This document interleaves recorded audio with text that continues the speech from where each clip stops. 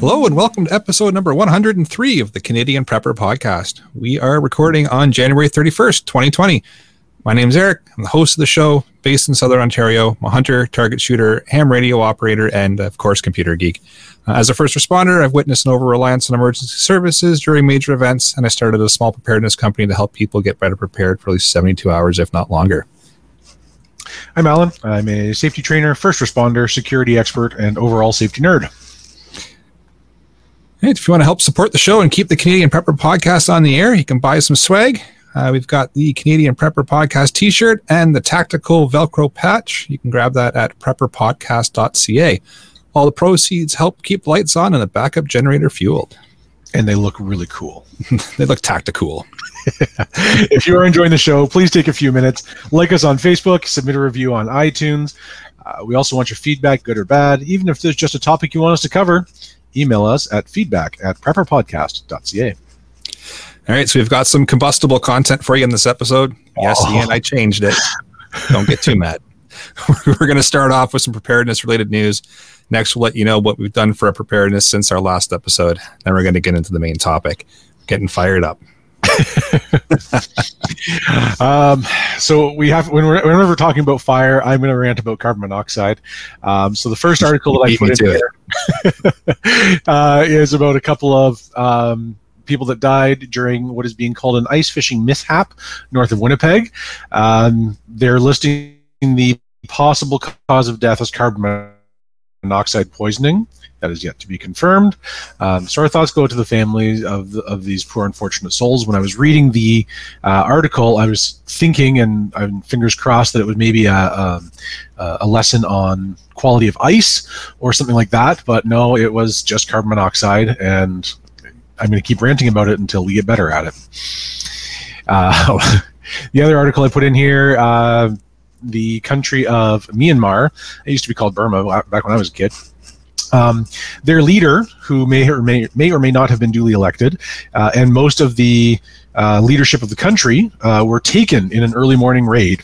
And it doesn't really say who took them, but apparently their election was hotly contested, and it was some kind of landslide, thinking maybe that was rather Putin-esque.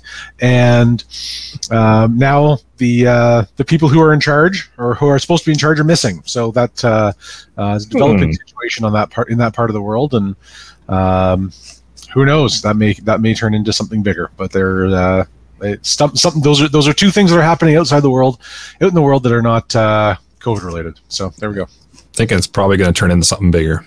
I think it is too. Yeah. I can see Ian in the live chat here. He's already starting with the comments. Listen, if you can't be bothered to come on the show, then you don't get to make jokes. Yeah, I think I've got a ban hammer button here somewhere. Behave yourself, Ian, or you're getting the ban hammer button.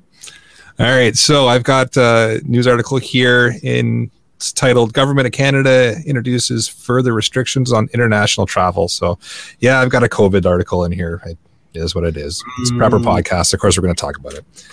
But yeah, the government's talking about putting more restrictions in place for travel to sunny destinations because only elected officials are allowed to do that. So you can't go. Yep. The rules apply to thee, but not me. Yep. It's one of those things where maybe this is actually a good idea. And maybe it was a good idea, a year ago when this whole thing started, and perhaps our 2 weeks to flatten the curve might not be into month 11. Yeah, it's a lot of 2 weeks.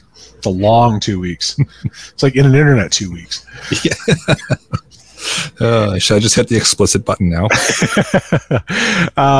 Our frequently absent panelist Tyler put in a quick note about how we can end hunger in America by making a few little changes to the food system, and that would solve a whole lot of problems. Tyler, I apologize in advance. I didn't read the article. I'm just reading the title for it. But it's again kind of a commentary on how we can do better if we choose to, and just stop being lazy jerks about the grocery store. Yeah. And Tyler, if you don't show up soon, I'm going to have to ask for your shirt back. Yep. Just saying. All right, let's move into what we've done lately for preps. So for myself, I got tearing into my Skidoo and tried to troubleshoot it. Thought that I had it solved. It was running fairly well once I was finished tinkering with it, and it would start on the first pull. And I thought I was a pro mechanic, and then the next day it wouldn't start again. So I waved the white flag after many hours of YouTube videos and talking to friends and trying to figure out what was going on with it. I finally said, you know what, I've spent 3 days on it already. I learned a lot, so there's that at least. But I decided to bring it down to the shop and let the pros look at it. So I highly suspect they're going to laugh at me and say it was this stupid, but oh well.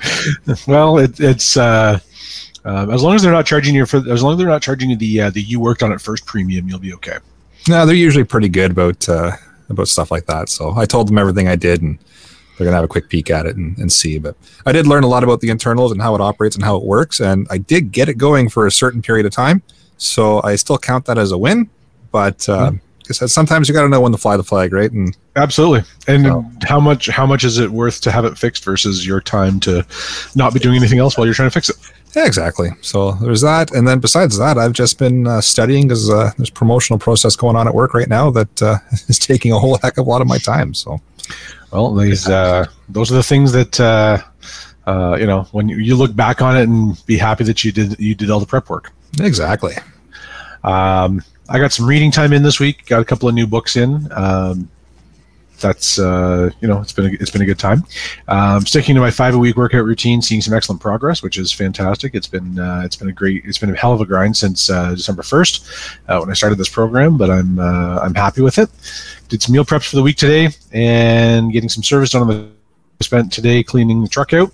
I've only had it since August. It's amazing how much crap can be contained within it in that time. Yeah. But I noticed my heat stopped working the other day, which is it's cold around here, and that was it seems to be an electronic issue because sometimes it works and sometimes it doesn't, and it's usually related to the screen. It's one of those things where I just despise the technology that goes into a vehicle because it should just be a knob and not 37 electronic controls, but that's neither here nor there. I don't get the choice anymore. Nope. And today was a good day to clean out the truck. Nice. And that's about it. It's been like you, I've got some work testing coming up, so I've been focused on that more than absolutely anything else, and it's been a long grind. So that for me comes to a head on Wednesday, and we'll be able to move on from there. Oh, look at that! I'm my stuff's on Wednesday as well. So, well, there we go. We'll be drinking Wednesday night either way. Perfect. I like it. Yep. I do have one other thing to add. I forgot to mention for what I've done lately is I've been messing around, shocking with the ham radio. I know that's weird for me. I know, it's strange, right? Really strange. But I've been screwing around with FT8. So you ham radio purists out there, you can curse and swear at me. I know FT8's evil. But it's those that don't know, it's a digital mode on HF that allows for communication. It uses your computer. It's not EMP proof at all, but it utilizes your computer to send a signal, and it can get some really good long distances if it's set up correctly, and doesn't take a whole heck of a lot of power either. So I just messed around with that. It took a little while, and one of the local guys here in the ham club helped me troubleshoot a few things because I couldn't get it quite right. But so is it still transmitting over your antenna, or is it transmitting over? It's still transmitting over your antenna. Okay. Yeah. So your computer takes control of your HF rig, and it transmits the signal over your antenna, and then other radio stations pick it up over their antenna. The computer encodes and decodes the message, though, and it's completely automated. It's basically a hello call sign, and then your readings back and forth for signal strength, and then okay, thanks, and then you go to the next. So it's not anything crazy, or you're not having big long conversations, but it's just about making contacts. Cool. So that was kind of neat, something different. Interesting. All right. So maybe I'll get into that in a later episode. Well, there was a suggestion about that, wasn't there? There certainly was, yeah. And we'll take a quick second just to say hello to AK. See you in the live chat there, saying new listener and loving the previous episodes and looking forward to the new ones. So, welcome. Fantastic. Welcome to the show. And anything you hear, anything you want to add, just drop it in the chat. We do keep an eye on it over the course of the show. We absolutely do. Speaking of that, shall we move into the main topic? Fantastic. And Ian, by the way, thank you for doing all the work for us, even though you're not here. That was great. And behaving yourself in the chat now. I see you calmed right down after the banhammer threat. Appreciate it. So we're making fire. We are. We're making fire in as many interesting rednecky ways as we can. I believe we are. I'm gonna say Bic lighter, and I'm gonna bring this episode to an end. So, I mean, the heat source is probably the least important part of making a fire. Yep. The really important things are the stages from you've got a spark / flame to something that is self-sustaining. We can go through the fire triangle of heat, fire, or heat and fire. No, heat, air, and fuel. Right, you have to have the right proportions of each one to keep a fire going.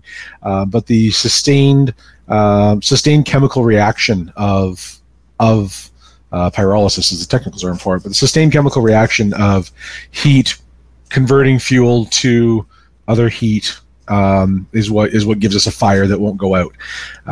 And there are a million ways, but the number one thing, you need a lot more tinder than you think. Oh, yes. It's a big, two handfuls is the bare minimum of that. That way you can't swipe right or left. That's right. Oh, terrible joke. Oh, Eric, you're fine form tonight. Yeah. If you've ever read any of the Morris Kochanski books, and if you haven't, and being outside is part of your life, then please do. He always does things based on body measurements. So it's the tinder is 2 handfuls, and the first stage is the kindling is 1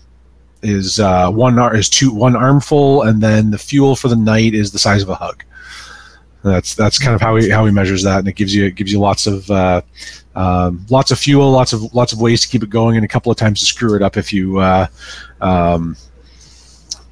manage to not get it right in the first place. So, assuming you have all that stuff down, and you have the right fire starters. By the way, an excellent fire starter is to grab an egg cup and an egg carton and jam it full of Dryerland or shavings, cover it with wax, rip those apart. They take a spark really, really readily. Yep, that's my go-to. Yeah, that's great. They're fantastic. Yeah. My cousins make a lot of fun of me now for our camping trip that we went on back in the summer, and it was the wood was really wet, and I'm blaming the wood for it because why not? Because why not? But that's what we ended up using was the pre-made. We actually ended up using the pre-made fire starters, which are basically just wax and wood shavings in a muffin tin. So those are another. If you want to make something a little bit bigger, that's another one. But when it comes time to actually generate your heat, let's go with the oldest one that we know of, in the bow drill. So the bow drill is a it takes some skill. Sure does. Million YouTube videos out there, a lot of practice. But when you get it, it is so satisfying. So that's a board on the bottom and something to bear down on, and a spindle and a bow that you can roll back and forth with it, and the friction generates dust, which eventually generates heat, which eventually generates an ember, and you can transfer that ember into your tinder, and it will eventually, it takes a lot of effort. It will make it'll make a spark. The good news about the bow drill, it's in Les Stroud's terms, it's the fire that warms you twice, because it takes a lot of effort to do it. So it keeps you warm while you're doing it. Yep. And one of the things that I learned the hard way about that is that if it's not cold outside and you manage to get yourself up into a sweat doing this, you can actually drip sweat onto your ember and put the whole thing out. And then you're starting again, and you're much more upset about it. That's a great point. Yeah, that would be incredibly frustrating. So that's the challenge of the bow drill. It does the job. It'll certainly get the job done, just not quickly. Flint and steel is great. Again, takes a lot of practice. Takes a lot of practice to get it to go. Darius in the YouTube chat says a cotton makeup pad soaked in acetone and dipped in wax works really well. Burn through a foot of snow before you just scramble to put it out before risking the table. I'm going to try that. My go-to for years has been a cotton ball soaked in Vaseline. And it just takes a couple of sparks to get it going. You rip open the cotton ball. The Vaseline's on the outside. The nice dry cotton balls are on the inside. Only takes a couple of sparks to get it going. It burns for 2 or 3 minutes. I'm going to try that. That sounds like a great plan. Yeah. Makeup pads. Anything to do with fire, I'm up for trying. Oh yeah, I'm going to try that. I'm going to. Probably not tonight, but I'll go figure out how to do that. I've got a whole bathroom full of stuff like that we can make it go. Bane Ironhand's got a good point too for the bow drill. When you get tired, you can use a cordless drill. If I have a cordless drill, I probably don't need to be using a bow drill. This is really, true. I've got so many other options, including the battery. Yep. But we'll get to that. So that's fantastic. I appreciate that, Darius. I'm gonna try that. We'll see if we can. I'll see if I can put it up on get some video of it. Put it up on my Instagram. So you got the flint and steel. Yes, take some practice, but if you can get that, and you know what to look for when you're finding it. You don't even have to have those with you. You can find the right rock. Use the back of your knife. Use the back of your knife blade to do that, and generate sparks that way. Yeah. Yeah, don't want to mess the blade up. Another great if you're foraging your tinder and kindling, cedar will burn even if it's green. It has a really high oil content. It also has really open pores, so it which is what makes it so resistant to rot. But cedar will burn under most conditions. Anything that is fluffy and cotton-like. I mean, the cottontails are cottontails and the reeds are great if you can find them. But anything that has those kind of characteristics, even dandelions when they're going to seed, gather some of those up. You've got yourself some great tinder. So cedar's great. Thistle fluff. Yeah, that's another good one. Point. Yeah. Yep. So there's lots of things out there. If you can find those, I've used. I find the sap from pine trees. If you've got some heat, it will intensify the tinder burning and keep it going for a while. It's another one. Pocket lint. Hey, pocket lint is good. Pocket lint is good. Belly button lint is not. Yeah. You got other things to worry about if you've got enough of that to try to start a fire.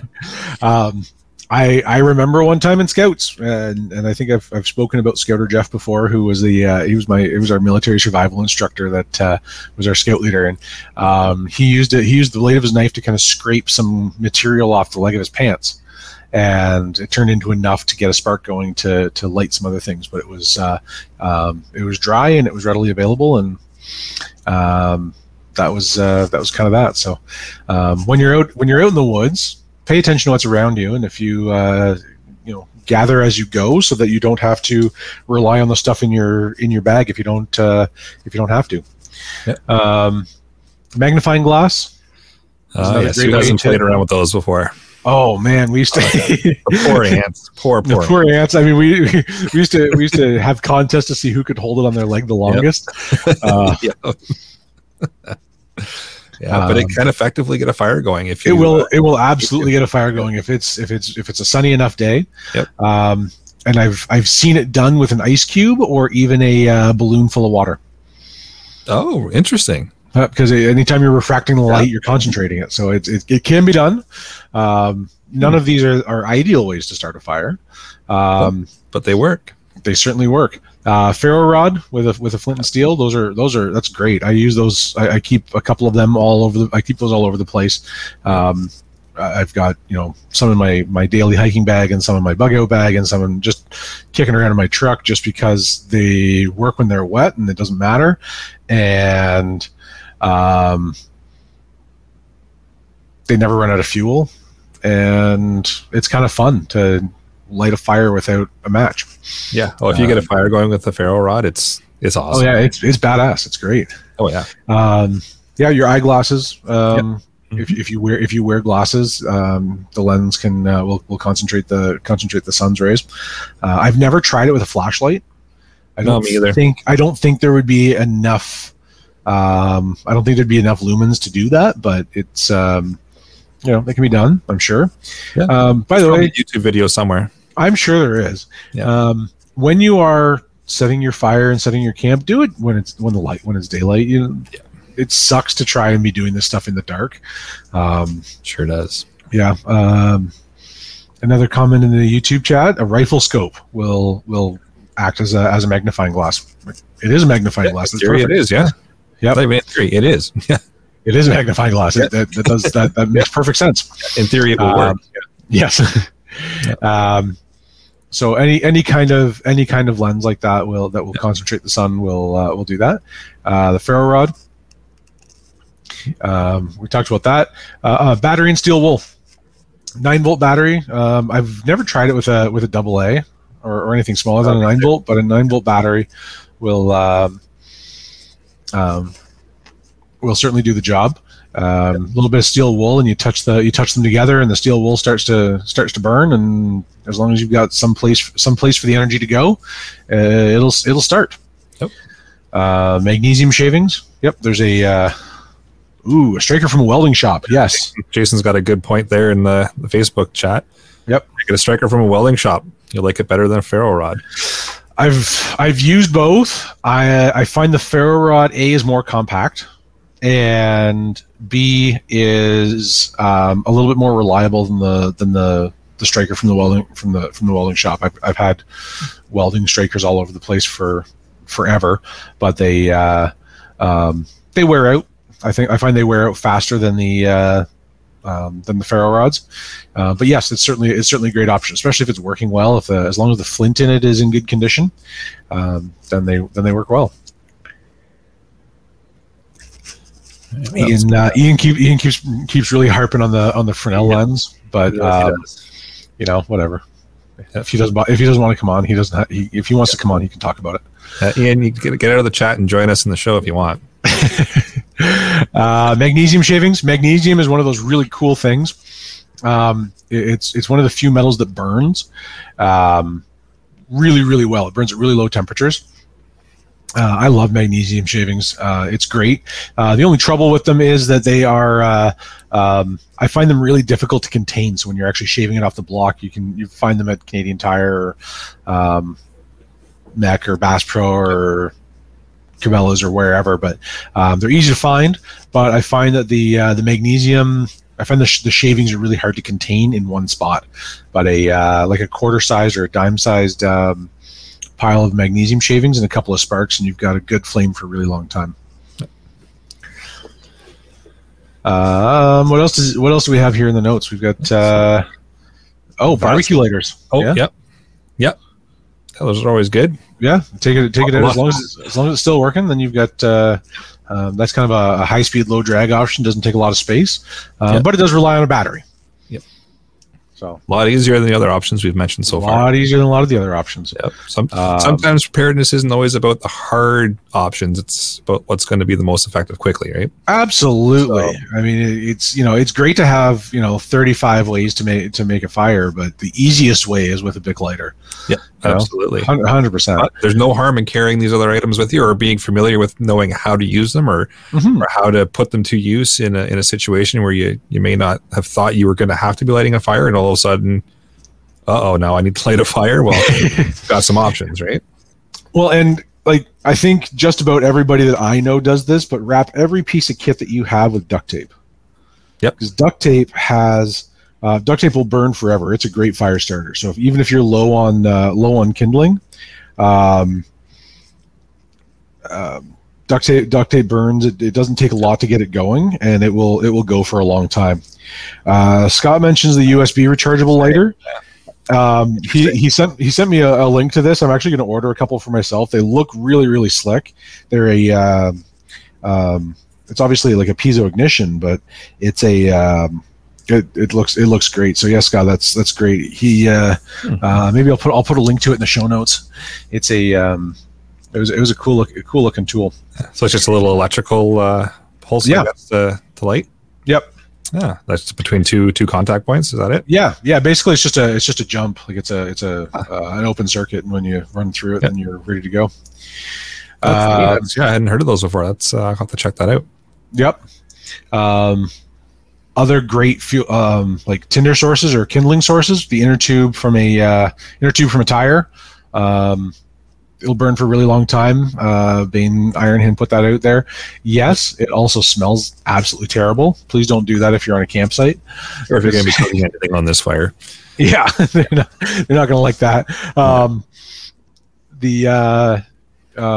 A note about lighters, right? So the Bic lighter is probably the easiest and cheapest and lightweight and doesn't work terribly well when it's wet necessarily. But having a couple in your pocket, throw one in a plastic case so it's dry and ready to go, and you'll have a really hard time not lighting a fire with that. The old Zippo lighter always makes a spark, but it's surprisingly inefficient on gas, which is true. I love my Zippo. It was given to me as a gift by somebody who's no longer with us, and I use it more for nostalgia than anything. But I'm refilling it every week at the outside, and then fuel evaporates out of them, right? Yeah, absolutely. Because they're not air or watertight in any way. So even if you don't use them, you're getting maybe a week's worth of fuel out of it. The advantage of the Zippo is even if it's out of fuel, you unpack the cotton balls from inside it, break them apart, and then use the flint striker to light those up, and it goes up really well. Ian's got a note in here that the flints wear out really quickly on a Zippo. I've never experienced that. I think I've got the same flint that I have in there with that I've had for easily 5 years. So I'm not sure that I agree with that, but how many fires mileage the Zippo? Usually 1 to 2 a week. I make little fires. Usually sitting out in my garage with a scotch and a cigar, and I light my cigar with it. So great answer. I was going to say that's why your flint hasn't worn out. But. 1 to 2 a week. I'm definitely not using it every day. But it's easily 5 years out of that one. And I think I've got a couple extra stored under the fill cap just in case, but I've never had a problem with it. So so the question now is, how many fires is Ian starting with his Zippo? Obviously hundreds. Yeah. Yep. So wrap duct tape around everything, so you've got tinder all the time, because even if it's wet, it'll still burn. What else did we put in here? Remove the projectile from a cartridge, sprinkle the powder in your tinder, use the primer as the spark unit. Modern powder doesn't explode, it burns. Deflagrates is the proper term there. But when it's exposed to air and not concentrated, it will burn much slower. Shotgun shells would probably be the easy way to do that. Yeah, they're going to be the easiest to get into, anyways. Yeah, it would certainly, and probably have the highest amount of powder. Just be careful if you're going to do it. Yeah, we don't recommend it. Maybe whatever you're using, maybe put it on whatever your heat source is, just put it on a stick and put it out there. So you're a few feet away. There's a story about that too, but the host of the story, the main character in the story, is not listening, and it wouldn't be fair for me to tell that story without him present, because he tells it much better than I do. I've seen people use a flare gun. Yep. To start a fire. I can't imagine why it wouldn't work. Road flares are great. Yes, Yep. We use flares all the time in the fire service, and it's pretty common to see them attached, used to thaw hydrants. So if a hydrant's got water in it, it's frozen, they'll rip the caps off and cram a flare into it and melt all the water so they can actually run the hydrant. Flares are awesome. Flares are great, and they burn. Again, they're something that will start when it's wet. And they burn forever. They'll burn for an hour, 2 hours if you want them to. Yeah, if you don't have flares in your kit already, get some. Yeah, highway flares or the little shotgun flares. Yep. Either or, both ideally. because they do different things. Yep. The advantage of a flare gun is that it's you can use it for signaling as well. The advantage of a highway flare is that it's a static place where people can actually find your location after they're looking for you. Here's an interesting one from Jason in the Facebook chat. Livestock tag glue, lights easy and burns, and it sticks. Interesting. Well, that's never thought of that. I've never thought of that at all either. So we'll maybe try that. I've used hairspray before as a fire starter. I think probably most of us have. But get your tinder and light your match and give it a little shot of hairspray and there you go. Off it goes. I mean that's potato guns 101. But whatever you've got on hand is the right answer. Well, one really important thing is to practice this stuff. I almost never. Weird. I don't think we've ever said that. I don't think we've ever said that before. Never once before. No. This might be the first time I've ever mentioned that. Yeah. I think in all 103 episodes, this is the first time anybody on the show has ever said practice first. I have a rule in my backyard. Whenever I make a fire, when my father-in-law comes, we call it carling the fire, where he just piles about 3 feet of logs on it, dumps a bunch of gasoline, and touches a match to it. But when I make a fire, I have a rule that I don't use a lighter or a match. It's I use something that is something that is whether it's a bow drill or my ferro rod or whatever. We find it different ways to start fires, so that we've always got the kind of the traditional way ready to go. So that if I find myself in a spot where I don't have, I wasn't expecting to spend the night, I don't have to freeze and the boogeyman can't get me. Yep. Bane Ironhand's got a good point about the livestock glue. It'll glue you to everything in sight, though. So just be aware of that, apparently. So you don't want to be glued to something and then try to light that glue on fire. I don't think that would work too well for you. Yeah. I've never used livestock tag glue, but so thanks for the imagine warning. if it's designed to stick to cows, it's probably designed to stick anything to anything. Yep. So depending on what you've got, I mean, you can be creative in your be creative with what you've got in your vehicle. Like most cars, if you dig through them far enough, like you can probably get enough oil off a dipstick onto a rag to be helpful. Mm-hmm. You can probably do the same thing with transmission fluid, right? Those are both oil-based products that will burn. I would strongly suggest you not try to get a little bit of gasoline out of your car, because it's never going to go. But it's never going to go well. You're going to end up losing a lot more gasoline than you want. But those are ways to ways you can find your or find fuel to start your fire if you need to. If you've got jumper cables, right? Jumper cables and a little bit of make a spark. It'll make a spark. Or even if you've got a little bit of steel wool or something that would act like that, even a little bit of mesh from something. I can't imagine why you would have mesh in your truck and not a lighter, but because you're a prepper, and why not?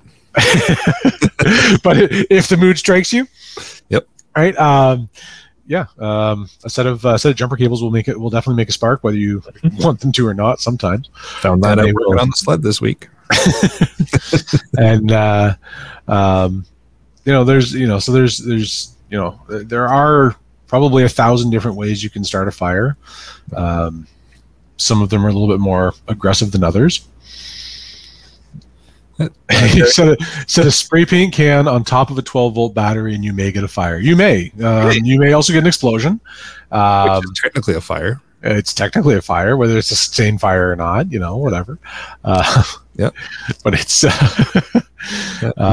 Darius has a good point too here in the live chat, just in regards to throughout the week trying to find a way to start a fire, and it sounds like they'd have a fire on Saturday night. So just spend the week coming up with ways to start that fire and then try it. Yeah, absolutely. Competition out of it. Why not? Yep. If you're going to do a bow drill, by the way, your best bet is to have your spindle of a hardwood and your bottom block as of something that's a softer wood. Pine is good. Cedar is best because it's so soft it will turn it turns to dust really nicely, and it takes a spark really well. So if you manage to find a chunk of cedar, then that's the perfect bottom board. And if you're going to have your fire on Saturday, start trying to light it on Monday. Definitely don't start it at 3. Don't start trying to make that fire at 3 if you plan to cook dinner on it. No. That's a good point. Bane Ironhand says the explosion is just a bonus. It sure is. Yep. If your car is old enough, because you're Ian, cigarette lighter still works in older vehicles. If your car has one, absolutely. That's yep. It's a great heat source. It'll go for a while. Sure will. Got last on the list here is just call in a napalm strike. If you've got napalm, you probably have a lighter. I'm just throwing it out there. You most likely, yeah. Can you? Yes. Depends on how big a fire you want to start. But if you're calling it a napalm strike, they need to know where to send it, and so you've probably got a flare, and then you probably don't need it. Scott, again, great idea. Plumbing torch. Yeah, right? It's a great heat source. I have a little 1-burner stove that just runs off 1 pound propane tanks. That lives in my truck. There's no reason to not throw like a plumbing torch head on there. Yep. And you can always Ian also says you can just get the cigarette lighters for the car at Canadian Tire. You know what else I can get there? Bic lighters. And then I don't have to worry about the battery in my car working, if I lose my keys because I was because I dropped them down the hole while I was ice fishing and I'm stuck there. I can still make fire. So yes, is it possible? Yes. Do I think it's practical? Probably not. Yep. And Ian's still hanging out in the chat. For all this time, you could have just been on the show. Could have been, yeah. You just, But I like it. I like it better this way. I can jab at him, and you can't jab back. It's great. Can't jab back. We got through what we've done lately for preps a heck of a lot quicker. Yeah, well, I just noticed that we're down to the end of the list, and we're only 40 minutes in because we didn't have 10 minutes of Ian talking about what he did. It's almost like a proper length podcast for you. Yeah. Good. Maybe we could put Ian in the live chat a little bit more often. I think we're going to have to. I like this. So whatever it is you've got, practice with it, have it ready. That's the key is just practice and practice some more and have some fun with it. It's fire. There's no reason why you can't. There's no reason not make a fire because it's fun. You have a backyard fire, roast marshmallows, and make some fun with it. Yeah, Darius, a few comments up there made another good point. A fire plow is a whole lot easier than a bow drill. I've read about fire plows. I've never tried one myself, but I've read about it. Maybe that'll be my challenge for this summer or this spring when it's not stupid cold outside and I'm not being a wuss about it. And I'll fully admit that I'm just being a wuss about it. Yeah, there's all sorts of different ways to be able to light fire. And like I said, you don't have to go out and use the hardest one possible. But if you want to go out and practice it and learn how to do it, but keep a Bic lighter in your kit too, then you've got both options. You've got the really difficult one that is going to take a while to complete, but if it's the only thing you've got, then that's what you've got. But if you've got a Bic lighter with you, then that's something that's going to make life a heck of a lot easier and you can focus on other things. Sure. But there's all kinds of different skills that you can learn here. There's different ways of doing it. And one way might be harder than the other, but why not try a few different options and just see what you can do, experiment and have some fun with it. And it may help you out one day where you're stuck and your Bic lighter is not working because Murphy's Law, your Bic lighter is not going to work when you need it to. Yep. So then you've got some other options in your back pocket. Right. Yeah, and Ken makes a good point. Teach your kids different ways to start a fire. We do that. We have that rule here. Like whoever's responsible for the fire, come up with a way that you're going to do it, and then lay and light the fire. That's Bushcraft 101, and that's our favorite thing is how are we going to do it this week? And it's a great time. So Yeah, you can work in the whole fire safety talk and how to get them started and all kinds of stuff with that. Yep. Don't be breathing in the carbon monoxide. Make sure you've got a monitor around. Here we go. All right, so we dedicate 5 minutes of the show to the carbon monoxide monitors. So that's 2. I got my 2 references in. Yeah. And yeah, another comment, and I'm not going to try and pronounce that. I'm sure there's a rhyme and reason to the letter number combination, but practice when it's not nice out. It's one thing to be making a fire in your backyard when it's sunny and you've got a cold beer next to you, and it doesn't really matter if you don't have a fire. I was just joking about being a wuss and not going outside when it's cold, but practicing when your hands don't work is something totally different. Or when it's raining, finding dry tinder when it's raining, right? Get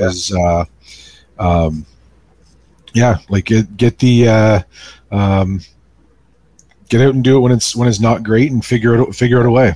That's when that napalm comes in really handy. Oh, exactly. Yeah, and that's a good point. Is everybody kind of says I'm going to go out and practice, but they practice in the most optimal type of conditions, right? Oh, sure. When I've got a fuel supply right there, and I've got I'm in my backyard, and it doesn't really matter if I don't get it started. And yeah, so if you really want to get the neighbors talking, the next time it's pouring rain out, go out and try and light a fire in your backyard in the fire pit. Yep. They'll wonder what you're doing.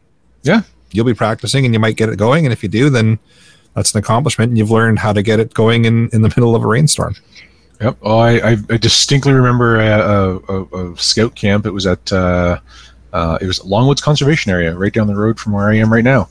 And it was this weekend when like the first weekend of February, and it was just pouring down rain, and we decided to skip the campfire, and Scouter Jeff, the same guy, he stayed out, and he got his it was 3 degrees and pissing down rain, and he got that fire going, and boy was it great the next morning when it was still hot enough that we could cook our breakfast over the fire. And he said it was a pain in the ass to do it then, but it's still raining now. Yep. And we have fire, and we have heat, and everything's better. So, yep. Andrew's got a tip here in the live chat on the Facebook chat section in regards to old mechanics gloves with the impact rubber. You can take those and throw them in the fire in your fire starting kit. It smells like shit, but the rubber burns good. Yep. So, and any rubber burns great. They take a spark really well. They take heat really well. But like you said, they smell terrible. They produce that really thick black smoke. You don't want to be cooking over that for a good hour afterwards. Use the least amount of rubber that you can to get the fire going. Yep. Especially if you're using it for cooking. And Bane Ironhand's got another good point. 30 degrees in July, the bow drill works much better. It always works better under ideal conditions, plain and simple. Yep, 100%. So the more we do it, the better off we are. Yep. Yeah, it's weird. We're actually saying practice and know how to use your stuff in this episode, crazy. Which is be practical about it. Weird for us, but it really is. We are. So Ian, did we miss anything aside from the Fresnel lens that I'm just going to gloss over again? Yeah. I don't know. Doesn't matter. He's ignoring us. Yeah, look at that. Yeah. Well, fine. Ignore us. All right. That's fine. It's okay. Let's move into the podcast challenge, shall we? Have 3 ways to make fire in your pockets, your vehicle, your bug out bag, whatever. 3 different ways to make fire. That could be your glasses. If you wear glasses, that can be one way, and your lighter and something else. I have a little pouch in my assistant lives in the door of my truck. That's just a worst case scenario bag, and I've got my magnesium starter in there, and a couple of other ways. It's got a little folding knife in it that I don't mind sacrificing to the magnesium to scrape it apart. And I've always got my Zippo in my pocket, and I've always got at least 2 Bic lighters in my truck somewhere, as well as cotton balls dipped in Vaseline. I put them in a medicine bottle, and that's wrapped in duct tape. Duct tape's a wonderful invention. Duct tape is amazing. If I'll take it one step further. If you don't have at least 30 feet of duct tape somewhere in your vehicle, You need to seriously reevaluate how well prepared you are for the world. All right, let's move. So I have 3 different ways to make fire in your pockets, your vehicle, your bug out bag, etc. Let us know what it is. Feedback at prepperpodcast.ca. Toss us a picture. Show us what you got. We love to see all the variations. Absolutely. And, we'll probably revisit this in slightly warmer weather and maybe see if we can get a few videos out there. Yeah, this is of it happening. A topic, and it's another back to basics topic, right? This is always something that is pretty prevalent in the preparedness community. Something that people always talk about, and it's a survival skill that you're going to need if you find yourself in all kinds of various different situations. There is no situation in which being able to make a fire is a bad thing. 100%. Yep. So upcoming events, we are nothing. Nothing. The world is canceled. No. Yep. World's canceled. COVID's still happening. Yeah. So, yeah. And then we've got a new section, Deal of the Week. Yes. This is an interesting one. So SFRC in Kingston is offering free shipping for online orders using the code FREESHIP, which could save you, $30 or however much. Which is awesome. So thanks SFRC for putting that deal out there, and we really appreciate it. And they're a pretty cool outfit, and they've been around for forever. They've been around for a long time, and they're they're based in Kingston. Good Canadian company. Boy, I feel like Don Cherry when I'm saying that. And good Canadian company from Kingston offering free shipping on this particular order. So use that code FREESHIP, and it'll get you some savings. So go buy some stuff from them. We're not sponsored by them. We just think it's a great thing that they're doing, and so we'll. If we see any good Canadian companies doing any kind of good deals or offering things like this, then we just put it out there. They don't necessarily sponsor us or anything like that. We just like to get the information out there if we see something good that we think would be useful. And if you know of something that the rest of the prepper community should know about, then drop us an email, feedback@prepperpodcast.ca. We'll put it on the next episode. All right. Shout outs. I'm going to shout out Ian. Thanks for doing all the work for us for this week. We just had to read your notes, and you're not even here to talk about it. Yeah, muchly appreciated. That's about all I got. So the only reason why I didn't hit the band hammer button. So email and iTunes reviews. So we had an email from listener Brian, who gave us a good idea for doing a ham radio episode, just in regards to maybe talking about how we would hold the podcast in the event of a major catastrophe or a grid down situation or EMP or something like that. So kind of gives it a bit of a background as to why we would do things and how we would do it. So I'll start working on that, and I'm slowly starting to put some notes together for a more expanded ham episode, because that seems to be really, really popular. Yep. So we're going to do a good, maybe I'll make it a couple-parter, but I'm going to tie that in as well. It was a great idea. I like that. So thanks, Brian. Appreciate it. Great idea. Excited about that. And then John, we talked about his backup water system a couple of episodes ago.